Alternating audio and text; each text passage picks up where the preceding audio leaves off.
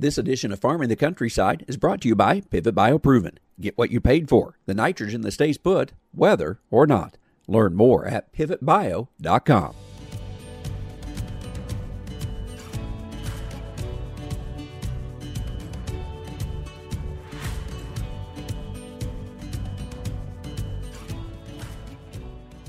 Welcome to Farming the Countryside. I'm Andrew McCrae. Many of us see the impact of supply chain disruptions in our local stores and higher prices for agricultural inputs. But how widespread are these disruptions? What's the root cause? And when can we expect things to move back toward normal? It's our topic for this week's Farming the Countryside, and it's brought to you by Pivot BioProven. We're just finishing up harvest, and I recently picked the corn in our Pivot BioProven field trial. You may remember that Pivot BioProven adheres to the root of the corn plant. It's a microbial that creates a mutually beneficial nitrogen-generating partnership that stays strong all the way through harvest. It's weather-resistant and a sustainable way to achieve more predictable and more productive yields than ever before. So, what were our results this year? Well, our corn using Pivot BioProven out-yielded the non-treated corn by 7 bushels per acre, and that's the second year in a row we saw a yield boost. Even more exciting, though, is the opportunity to replace some of our synthetic nitrogen, since Pivot BioProven can be a proven source of nitrogen throughout the growing season. That's a big factor, especially in this time of much higher input prices. I'll continue to share more results throughout the harvest season, and you can learn more about Pivot BioProven and field trials throughout the nation by going to pivotbio.com.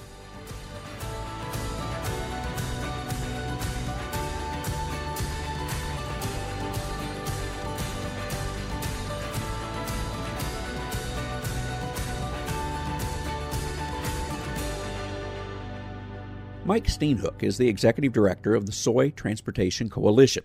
That title implies, of course, that he works on soybean issues, which he does, but his knowledge of the ag industry is broad, and he's a good source to discuss supply chain issues, both domestically and globally, and how transportation challenges continue to be obstacles for agriculture and business, even outside of a pandemic.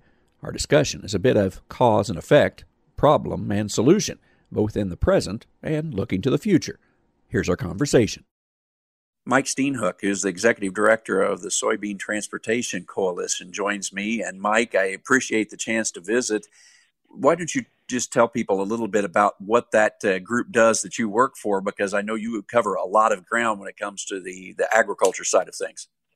Well, there has been an increasing realization among farmers, and this really has been percolating for a number of years, that to be profitable, it's not just a function of growing a sufficient crop, and it's not just a function of having demand for that crop.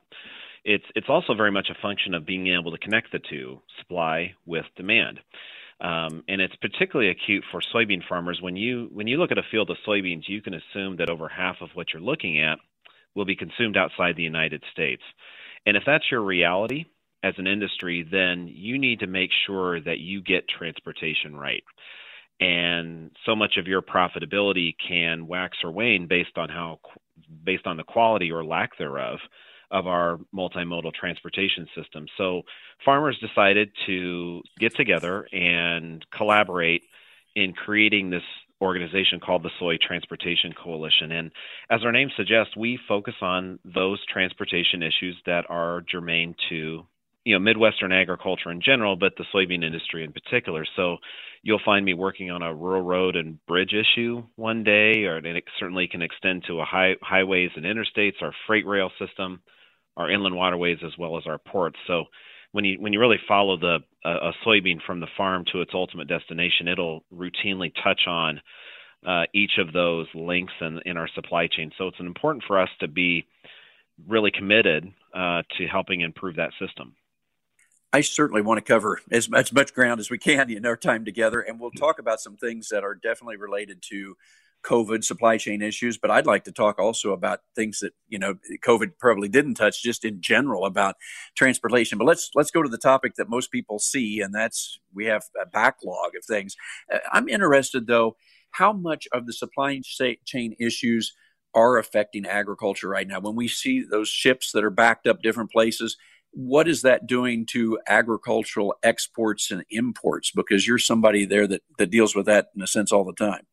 Yeah, I mean, we see on the news a lot these very compelling visuals of these large ocean vessels. They're full of containers, could be 10,000, even up to 20,000 containers, per vessel. These large vessels, and that mainly impacts the freight that is transported by containers. So these 20-foot or 40-foot long steel boxes that you see that can be put on an ocean vessel, and then they're called intermodal containers, which means they can be transferred from one mode of transportation to another. So from ocean vessels to freight rail to a truck chassis, it's interchangeable through these various modes. And soybeans are not predominantly exported via container. They're primarily exported in a bulk fashion, which means they're just basically loosely conveyed into an ocean vessel, a hull of an ocean ship, or it could be a rail car, or obviously in a truck, what a lot of farmers are familiar with.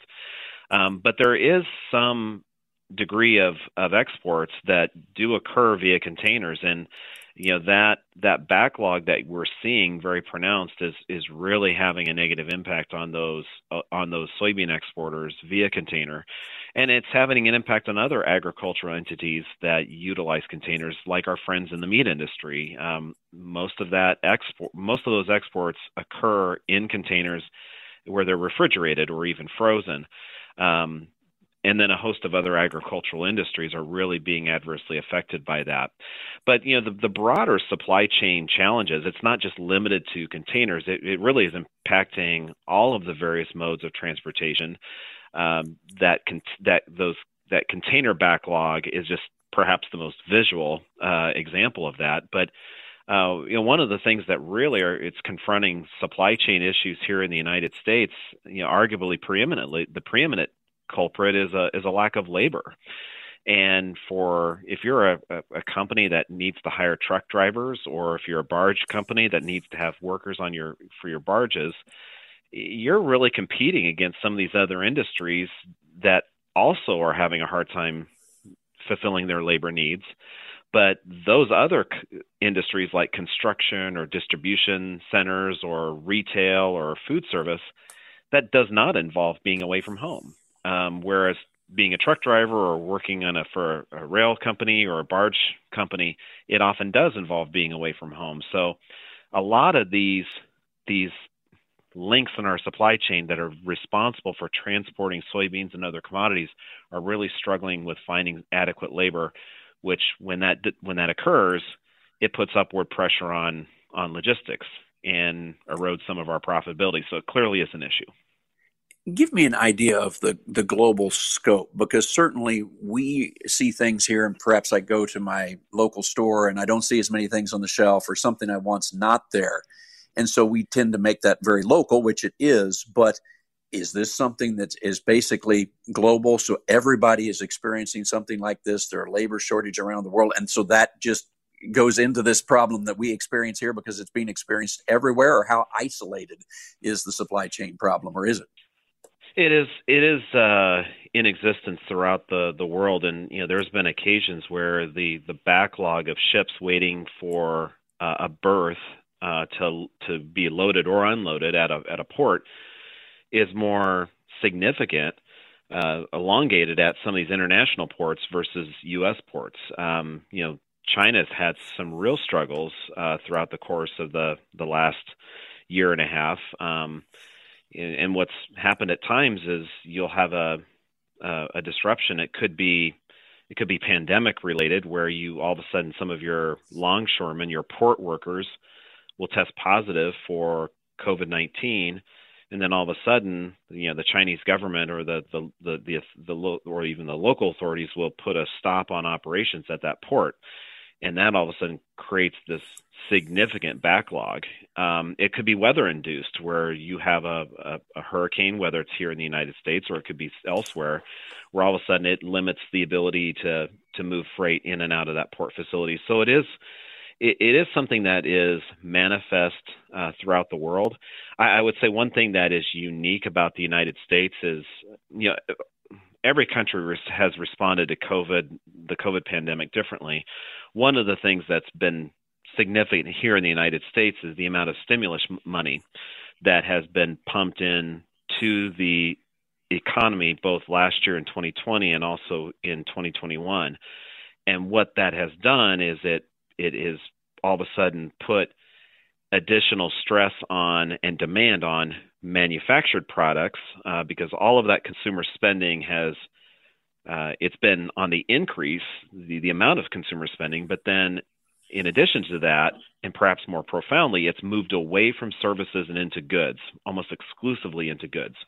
And so all of a sudden that's put an extreme amount of stress in the manufacturing that serves the U.S. economy.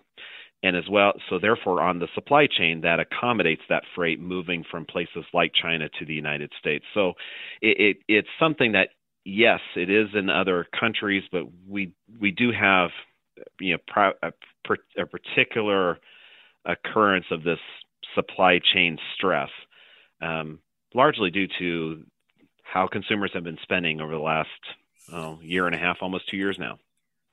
You may not have a good answer to this because it'd be a bit speculative, but given the demand that we have right now for goods, how well would we have been able to cope with this if we didn't have the effects of COVID? Because you mentioned, is this demand somewhat unprecedented, the amount of demand that we see for some goods to get it through a supply chain in regular times?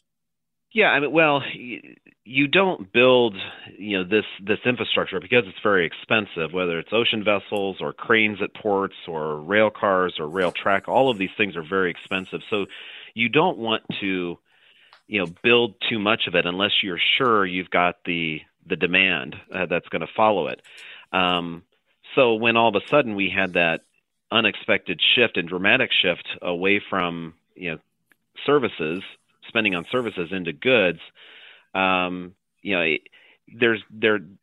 you do your supply chain right, you shouldn't have a lot of pad room because that's very expensive, and sometimes that can be an unnecessary expense.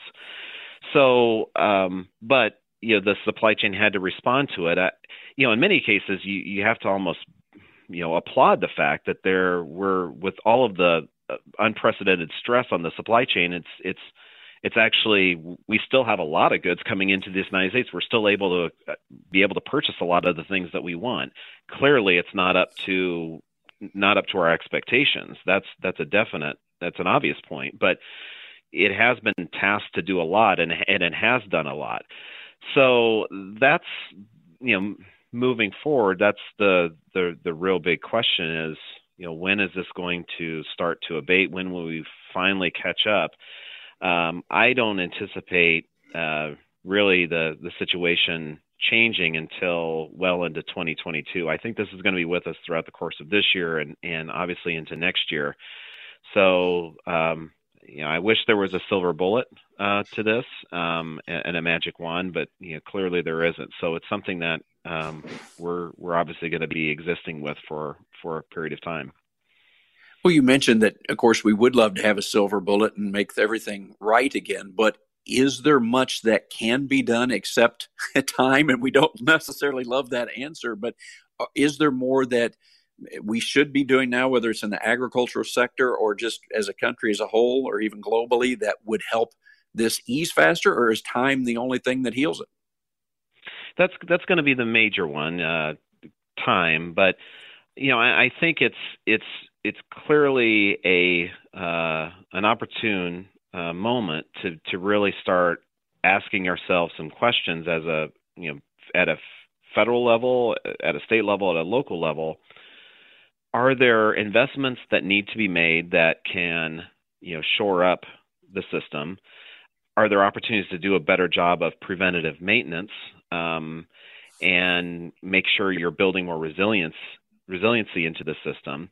And are there regulations that are hamstringing our ability to move freight as efficiently as possible? And I think there's a lot of those in their isolation. It's not going to solve the problem, and when you aggregate them as well, it may not solve the problem either. But I think it's always a good time to have these conversations. It's particularly a good time to have them now. But I think for example, we could do a lot more in this country with improving the efficiency of truck movement if we were to allow heavier semis to operate on our interstate system, and in a lot of states as well, if you had an additional axle under the trailer. So you're able to transport more, but you're not having a negative impact on infrastructure wear and tear because that additional axle spreads out the weight more. And so the imprint on the road or bridge is the same or less than a current common 18-wheeler that you see on our roads. And then with that additional axle, you're increasing the braking capacity of that semi, so that stopping distances won't be compromised. So there are ways of increasing efficiency without compromising safety or imposing more damage on the infrastructure. That's just one example related to the trucking industry, and there's examples of that throughout the various industries. So we need to be very open and focused on those opportunities. And it's not a magic wand, but any opportunity to provide some degree of relief at the margins, that's something that we should be very much pursuing and trying to see implemented. I suppose, as you mentioned, some of it could be regulatory, some of it could be lawmaking, and we certainly hear about the infrastructure bills that are being debated and worked on right now. How do you feel about what is being proposed? Is that going to get at the heart of some of what we're doing? How much does it help, or is it too early to know what we might be able to do with some of those bills? Yeah, the infrastructure bill proposes to basically double what we spend on at a federal level on infrastructure, over a roughly a 10-year period of time. That's something that we're certainly hopeful that something can get passed. It will provide some additional resources to roads and bridges, including some of the inventory in rural America, which is something that we've been advocating for a long time. There's funding identified for ports and inland waterways, which that's something that's very important to us as well. So we're very hopeful that something can certainly be done at the federal level. There's been more attention on supply chain and infrastructure this year than I've witnessed for many years.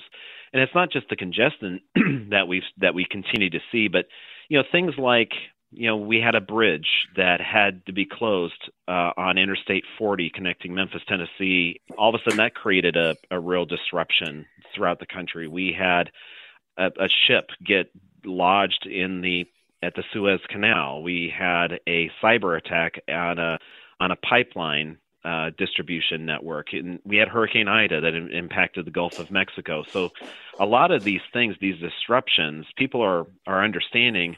Sometimes it could be a weather event. Sometimes it could be a criminal event. Sometimes it could be just simple negligence, but there could be pandemic related. But what a lot of Americans are realizing and appreciating more and more is there are certain kind of critical junctures within our supply chain. And if something were to go awry there, it could really have a seismic impact on the rest of the economy. So here, Congress is debating a strategy for improving our infrastructure. It just seems like this is a real opportune time to not allow politics to get in the way and actually to get something done. And we hope they embrace this opportunity. Do you feel like that, those core issues, you're talking about roads and bridges and waterways and so forth, is there enough bipartisan support? Do you think that we will get something done? I know we have the larger bill and so forth, and that can be more partisan, but how do you feel at this point on our chances of being able to get some of those things done that could help agriculture? I think there's a real good chance that something does get done. I just have a hard time believing that Congress will fail to actually advance an infrastructure bill with all of the time and energy that they've devoted to it, as much of a priority as it is for Republicans and Democrats. Certainly President Biden, it's a priority for him. So it'd be really hard for me to envision they don't actually get this done. It would really be a kind of a blight on our leadership if that doesn't happen. The challenge still remains is to what extent does the more controversial reconciliation bill in the House get linked with the infrastructure bill, which is much less controversial, where there's much more bipartisan support for. And if the bipartisan infrastructure bill was submitted in isolation, I have full confidence that you would see it pass. But the fact that it's being tethered to this more controversial piece of legislation, that's where the challenge really is. So we're obviously hopeful that they actually get something done on the infrastructure bill. My suggestion and certainly my hope is that they do it in isolation, the infrastructure bill, rather than in conjunction with that more controversial bill. And once they get the infrastructure bill passed, then certainly they can debate the other provisions of the reconciliation bill, and may they do so. And if it indeed has merit. So that's something that we would certainly hope for. But obviously, Congress has, many of those in Congress have a different perspective. In the time that we have left here, give us an idea for our farmers that are listening here. We're all worried about inputs, I think, and prices and so forth. Do you feel like that this year then we probably live with some of these higher input prices? And then on the other side, how does that impact perhaps the price that we can receive for corn, beans, wheat, other crops, livestock? What is going to happen to this whole price structure, I guess, as we move through the next few months, do you think? Yeah, I mean, the price of the inputs, it's obviously a function of a lot of different things. Infrastructure and supply chain is one of those components of it. Certainly it's helping increase the cost of those of inputs like fertilizer. So that's obviously a real concern for farmers. The farmers have appreciated a rebound in prices for their commodities, but then it often seems like it gets wedded to a cost increase for an important input, and we're certainly seeing that with fertilizer and other areas. So yeah, it's obviously it's a challenge moving forward, and farmers are really going to have to really put some serious continue to put some serious pencil to paper to really figure out what's the plan that works best for them. Give me an idea of what are the key things that the Soy Transportation Coalition is looking at here over the next month or two. I know you have a lot of things on the plate, but what are the key things that you're looking at here over the next couple of months? Yeah, we would love to see some continued movement on locks and dams. There's a number of lock projects that are on the upper Mississippi River that agriculture has long advocated for, and we would love to see some final movement on it, in the foreseeable future. We work a lot on issues related to rural roads and bridges. So, we, advocate for, more funding for rural roads and bridges, but then, more economical ways of replacing these rural bridges. We have a project that right now that highlights ways to replace a rural bridge, which can often cost $500,000, $800,000. But there's ways to replace some of these bridges for a fraction of that cost, for $100,000, for $200,000, without compromising safety. That's a project that's a real big priority of ours, because while we advocate for more resources from the federal, state, and local governments, our conclusion is that there will never be enough money from government to meet all of our transportation needs. So what that tells us is we can't just focus on revenue. We also have to focus on streamlining and limiting costs. We have to look at that side of the equation as well. So we talk a lot about ways to make the taxpayer dollar stretch further so that you're preserving these rural roads and bridges that serve as that initial artery from the farm to the delivery location. Mike, I appreciate the time. We'll hope that we continue to see some of these issues work themselves out, however that's going to happen here over time. I'm sure you're hoping that too. Hey, it's always good to be with you, Andrew, and yeah, certainly we'll continue to be pushing foot to the pedal on this, and hopefully we'll be able to get some meaningful things done on behalf of farmers. No doubt we'll continue to see supply chain issues for a while, and the impacts from COVID are global. There are still transportation priorities for agriculture, even without a pandemic, though, so it will be interesting to continue to follow Mike's work and how those challenges are abated over time. I appreciate you joining us on your local radio station or via the podcast. Remember, you can catch past shows at farmingthecountryside.com, and you can catch our daily program, American Countryside, on many of these same stations, or at AmericanCountryside.com, or following American Countryside on Facebook. I'm Andrew McCrae. I'll catch you next time on Farming the Countryside.